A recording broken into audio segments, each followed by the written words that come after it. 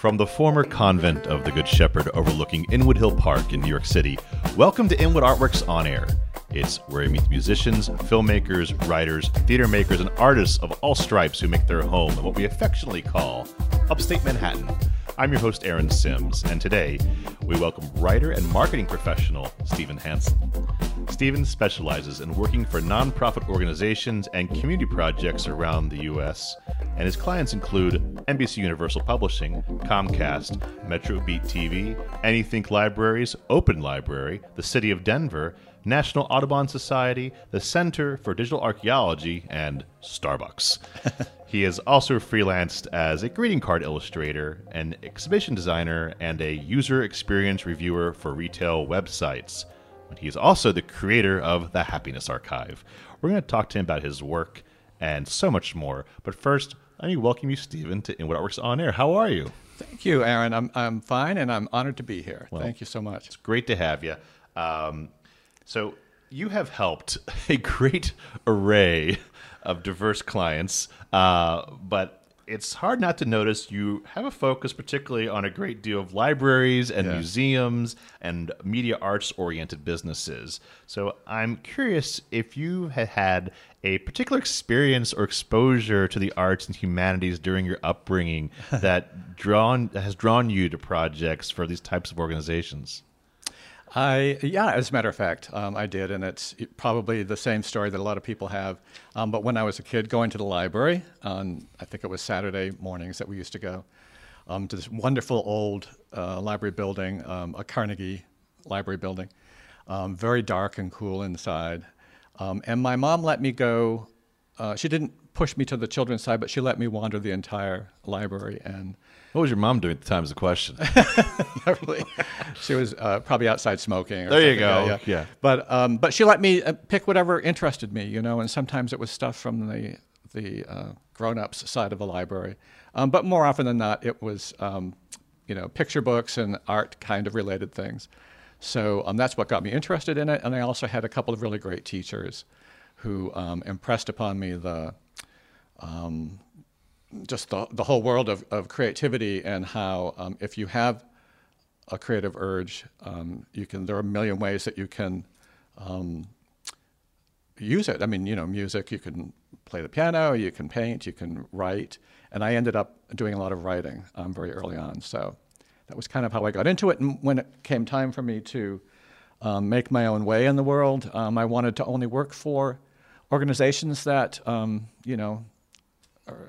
places that were more than just, making potato chips or whatever. But I mean, we're actually doing some good things for the community and bringing people together in good, creative, positive ways. And so that's always kind of been my pathway that I've tried to stay on. I've worked for a couple of clients that I haven't even put on my resume yet that are, purely to pay the rent. But still, there are good people everywhere, and Sure. I always sought good opportunities with good people. All those wonderful gigs that you talked about, for years I've been a freelance consultant. I mean, I've worked for the man, off and on, but mostly freelance. And after the pandemic came down upon us and brought everything to a screeching halt, I had no more gigs. Everything dried up because nobody was doing anything. And so that's kind of what led me to creating the Happiness Archive. I wanted to do something. I had to do something creative. Yeah. And also, I really wanted to kind of build like an island or an oasis of just sort of good, positive information rather than, staying up all night doom scrolling like we all eventually probably did or watching, just the sort of horrible stuff on TV. Yeah. And I wanted to shield myself against that. So it was a very, selfish endeavor to begin with. But then I thought that maybe other people would be interested in reading some of these things. I mean, I was obviously looking for beachcombing, if you will, the internet for positive stories that touched my heart or that made me laugh or brought a smile to my face in some way. Or actually, gave me some good, helpful ideas for ways that I could feel better without just sulking or just being, completely bamboozled by what do I do next, I mean, none of us knew what was going to happen, right? Yeah. And so this ended up being kind of like a sort of a still point in my life at the time, excuse me, and something that I could do every day for like 2 or 3 hours, and could always rely on, and it did end up bringing a lot of sort of peace and I don't know, just serenity into my life that was otherwise, I was like ripping my hair out, thinking, what am I going to do next? So, well, you brought a lot of people, made a lot of people happy through your work, and even looking for the man, I'm sure. But so it's only natural you would create your own project called the Happiness Archive, I would think.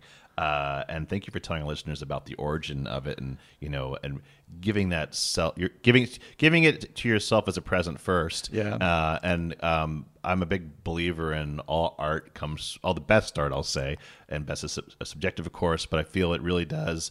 The art that resonates the most comes from a very personal place, and so the fact that it came from that need in you to have something to uplift, the good news, so to speak, amongst the darkness, and really interesting to hear how that's where it originated from.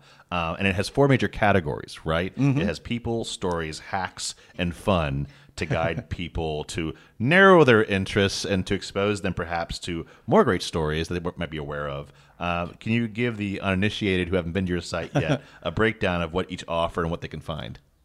Well, yeah, and first of all, I named it Happiness Archive because that was available. And all the other versions that I wanted weren't. So, and like as far as like a .com available, exactly, so it's all about the URL, right? Yeah, it's all about the URL these days. And also, I thought that it kind of fit. I mean, I do have library training, and I've worked at libraries for a long time and on different projects, and just the idea of sort of finding this information, organizing it, and then presenting it back out to whoever wants it, kind of appealed to me. So the word archive I liked a lot. So there are the 4 main sections: people, stories, fun, and hacks. So basically, the ones that are most popular are any of the people-related stories or posts that I put up, because people relate to people, and I love that because I wanted people to connect to it. In a personal way, and also I just it says right on the right at the top of my site, just jump right in. So there's no right or wrong way to do it or to use the site. It's not episodic like a blog. Like you can't have to read one to know the next one. Exactly. So as far as like the user experience goes, you just sort of jump in anywhere and you'll find something hopefully that will interest you. But the people ones are the most popular, and I started interviewing people. And actually, you were my first interview. I was? You were. Holy mackerel. And that was about a year ago. So we've come full circle now. You're interviewing me. But anyway, and there are so many wonderful ones. I mean, yours was really interesting just because it's where we live. And that was a great place for me to start and find out more about you and all the different things that you do. And then I just would, I would read stories about people online or friends of mine. I have a lot of library friends, obviously, who would send me ideas like, hey, check this out or check that out. There was a security guard at the History Museum in Oklahoma City who, when the pandemic closed the museum to the public, he was the only one who was there every day as the security guard. And he started doing, vlogging and posting on Twitter. His daughter taught him how to use Twitter, and he became like this, worldwide sensation because he's funny. And he would just roam through the museum and take photos of things and kind of make up stories about them and stuff. It was hilarious, and so I wrote a long piece about him. Other pieces that I find about people who are doing wonderful things, like a woman in India, and this was in the Times of India. I think I found it. I read a lot of online newspapers. Started a library of saris, really beautiful, garments that women wear, so that women who can't really afford these very traditional ceremonial ones that you wear to like weddings, if you've been invited to a wedding or something, there's a certain kind of sari that you wear. But they created a library of saris that women could just check out wear them, have them cleaned, and then bring them back, that kind of thing. And I just thought that was such a wonderful story. So all I did for something like that was I just sort of pulled it out and kind of like relaunched it on my site and to expose it to that many more people with a little intro. Mm-hmm. When you get to the stories section, you'll see some longer pieces that I've written. Ideas occur to me about, for instance, like the history of the potato chip. We were talking about potato chips earlier, and actually, it's one of my favorite snack foods. We should have a podcast just potato chips. Right. That's me too. I don't do drugs, but you put a bag of potato chips in front of me, it's going to be gone. Can you just one? I can't just one. Total addiction. But anyways, yeah, so the history of the potato chip is quite interesting. And like so many inventions like that, there are 10 different stories. And so it became a challenge, a puzzle, and a challenge for me to get as much information from as many different sources as I could, and then kind of like compare them all, and then come up with what I think is probably the most accurate version of the story. And with the potato chip, for instance, it was invented in Saratoga, and so they were originally called Saratoga chips. It was invented by a chef, a Native American chef, I forget which tribe, but upstate New York, I can't remember which tribe, Onondaga or one of those. Anyway, he was a famous chef up there and worked for one of the big resorts. And he started making these potato chips and just putting them in baskets on the tables in the dining room so that people would have something to snack on while they came in and put their order in and while they were waiting for their meal to be delivered. And then people started coming in and just ordering the potato chips or having them mailed across the country to their mother or something like that. So I found that was really, really interesting. Is that place still around? No. In some way? It is still there. Years? Yes, it is still there. Wow. I think it's an Airbnb now or something. Geez. But anyway, you can go there. I wonder if they give chips on your bed when you... Right. Also, speaking of food, that's one of my favorite things. The history of the cheeseburger was also quite interesting. And like so many, I think, inventions, if you will, it was started at in two or three different places at the same time. When an idea is ready to be born, it kind of pops up in more than one place. But the guy who's credited with inventing it in 1927, the cheeseburger, in outside of Los Angeles, he himself. Oh, and by the way, his name was Lionel Sternberger. You really can't write that, but I guess you had to. Yeah, I did.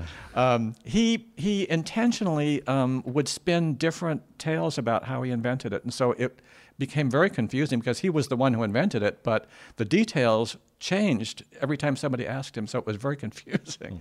So anyway, I get pulled into things like that, and I hope that other people find it interesting as well, but I love doing it. Fun facts, like the world's tallest snowman, or snow person, I guess, in Bethel, Maine, was constructed, I think, in 2008, 122 feet tall. They used tractor tires for the eyes and for the buttons. That's how big. Wow. And they named it Olympia Snow, Olympia Snow Woman, after the beloved moderate Republican Senator Olympia Snow from Maine. And that was that's Bethel, Maine's big claim to fame. Okay. I don't think they've done it since. I think I wonder how long it stayed up there for. That's a lot of weight to carry for a snowman. It stayed up for many, many months. Because people came from all over to visit it. Wow. So anyway, those kinds of things I find quite fascinating. And then hacks, these are just like simple things that you can do to make yourself feel better. Often at no cost, or little cost. For instance, just taking a bite of really good dark chocolate. When you see the really nice ones at the checkout stand, the ones that are like 70% something. Right. Yeah, it's become quite an industry now. Having a piece of really good dark chocolate releases in the brain a chemical. I can't remember the name. It begins with P, a long, long word. Philo something. But anyway, it's the same chemical that we feel that the brain releases when we fall in love with someone. And so you're getting that same feeling when you have a piece of chocolate, which doesn't surprise anyone. I'm sure that's why so many people are in love with chocolate. There are so many things. once you start looking for stuff like this, it finds you, and that's every day when I go online now. I'm kind of attuned to looking for stuff like that, and like, oh my gosh. So as I told you, I think before we did this, before I launched the site over a year ago, I wrote 150 posts so that I would have a nice backlog of content, and I wouldn't be under the gun every week or so, which is about how often I post. So I found a lot of stuff, and one of them, and I'm every day it's like, oh, I want to post this one now, or I want to post this one, but I have to like. No, you have to be good. I have to be good. I have to ration. So 2024 will be ready because you've always posted. Right. You have this big stack of posts ready to go and launch every week. This one, so I'm very into the scents and fragrances of things like food, especially, and flowers and nature. When you walk through our beautiful forests up here in the summertime. You feel better, your heart rate drops a little bit, your blood pressure goes down, you feel more at ease. In Japan, it's called forest bathing, just walking through the forest. I mean, clothed, but I mean walking through the forest. Right. And you're breathing in the oils that trees release to protect themselves against disease and insects. And when humans breathe that in, it also improves your immune system, and it just makes you feel better. And just smelling the soil, and the leaves and the pine trees and that kind of stuff is just, so beneficial. Studies have shown that people who even live near a park or near a forest are happier than people who just live, in a city or in a regular suburb someplace. Anyway, so one of the things was the Glade, S.C. Johnson, the makers of Glade room spray. Yes. They interviewed like 1,010 people in 2010, I think it was, about rating the different smells. And the top rated one was the smell of fresh baked bread. Made people feel the happiest. And it goes like the smell of chocolate even was another one. The smell of fresh soil, like in the garden in the springtime. The smell of newly mown hay and lawn. Yeah. And then I'm trying to think about what was the last one. Oh, like apple, cinnamon. Some of these things that now you can see that they've made into room sprays. But I think that's kind of stuff is so fascinating. But the smell of grapefruit. Also has the same effect on people, and the smell specifically, I kind of find this hard to believe, but I'll have to try to. The smell of red grapefruit. Ruby red grapefruit, yeah. Yeah.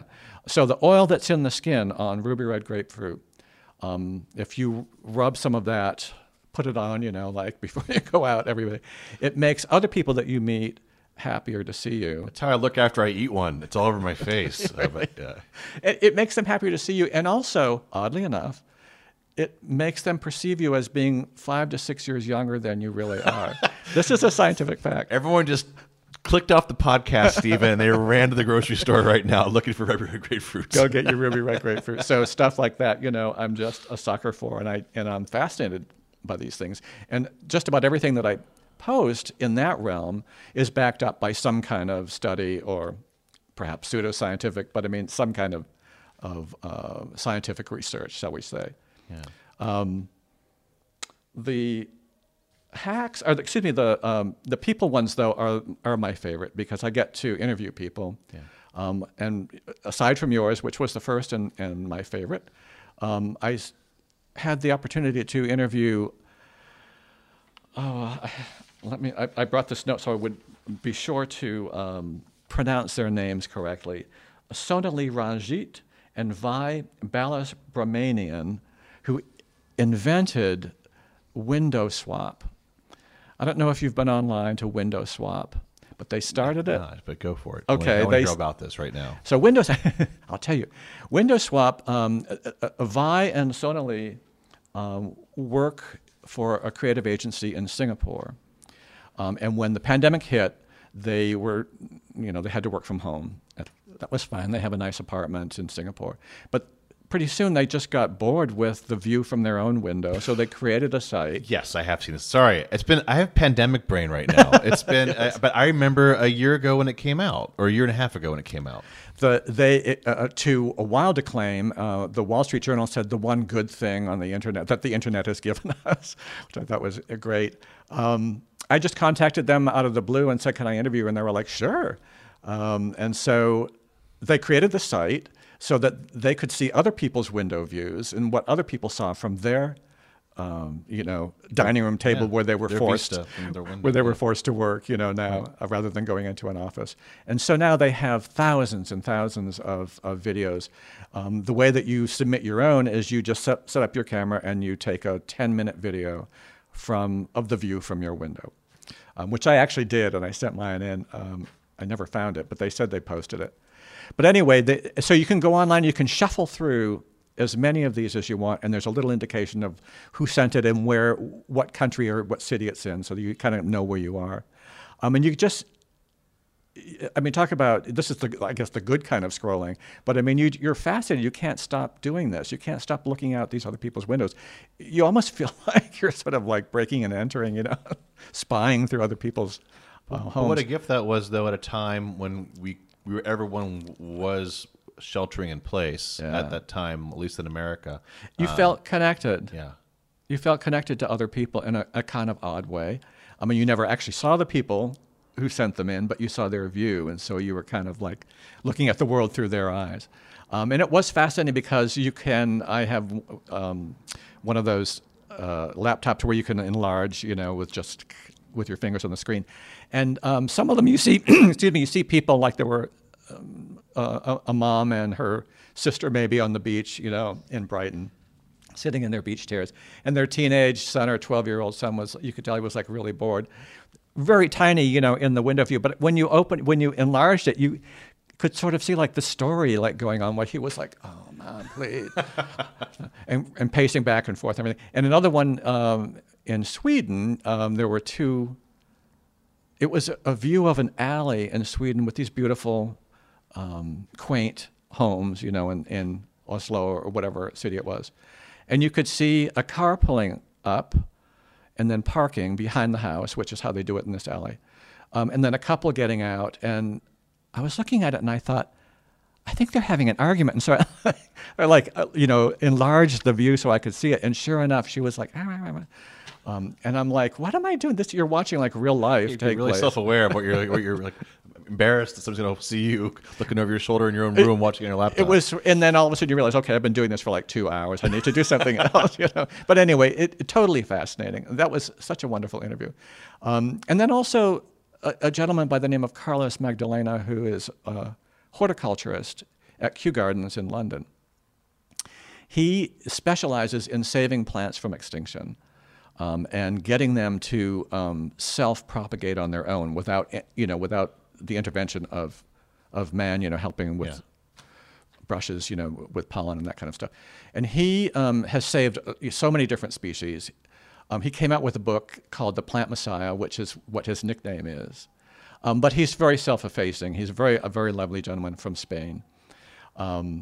He ended up discovering, and then realizing after he discovered that this plant, the smallest water lily known to man, the flowers are the size of a M&M, and the entire plant is no bigger than a cupcake. He discovered it, and then he also realized that it only existed in one place, and that the terrain and the climate in that place was changing to the point where they were starting to die off.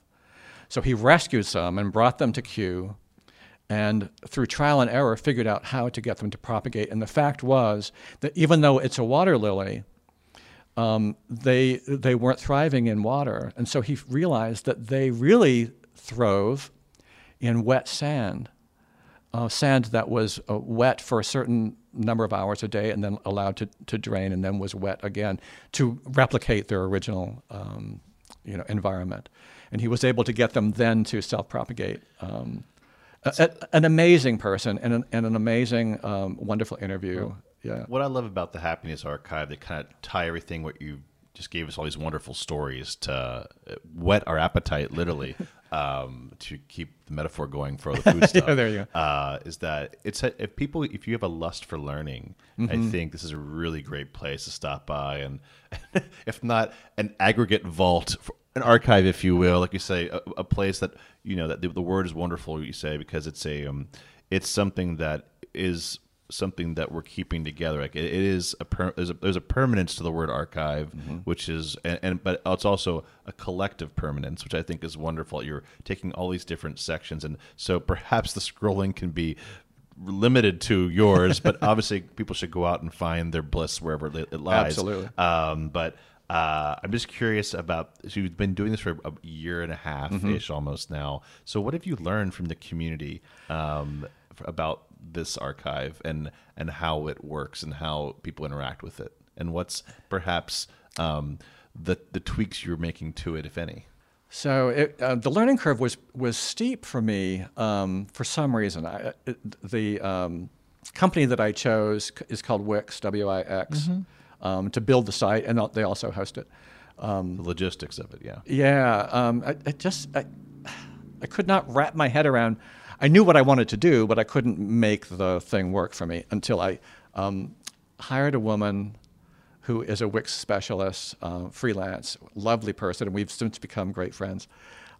Anyway, she kind of helped me by saying, you should probably do it this way, and you should probably do this, blah, blah, blah. And with my training as a user experience, for about a year and a half, I did user experience testing on websites. I kind of knew how easily I wanted it to work, so that that wouldn't be a stumbling block for people. They could just, as I say, come to the site and jump right in, and if they have 5 minutes or if they have an hour, they would find something easily that would make them smile, perhaps. So anyway, she helped me get that going, and then she said, you should, if you really want to stir up some action and some promotion with the site, why don't you have a contest? So we did a contest, and we called it Show Us Your Happy Place. What's your happy place? And she helped me with all the legal aspects of doing an online video contest, which are, I would never have known how to do it. And we got, trying to think, it was almost 100 entries, which amazed me. And people sent in videos of their happy place. I would have thought that we would have gotten, like a lot of beach surf, palm tree kind of places when you think of your happy place in your mind. But no, we got, like one guy said, my happy place is here, and it was the top of a fire tower. And he did a 360 with his camera of the view, and I was like, oh, okay. What do? Do you climb up the top of it? Is that allowed? In any case, that's his happy place.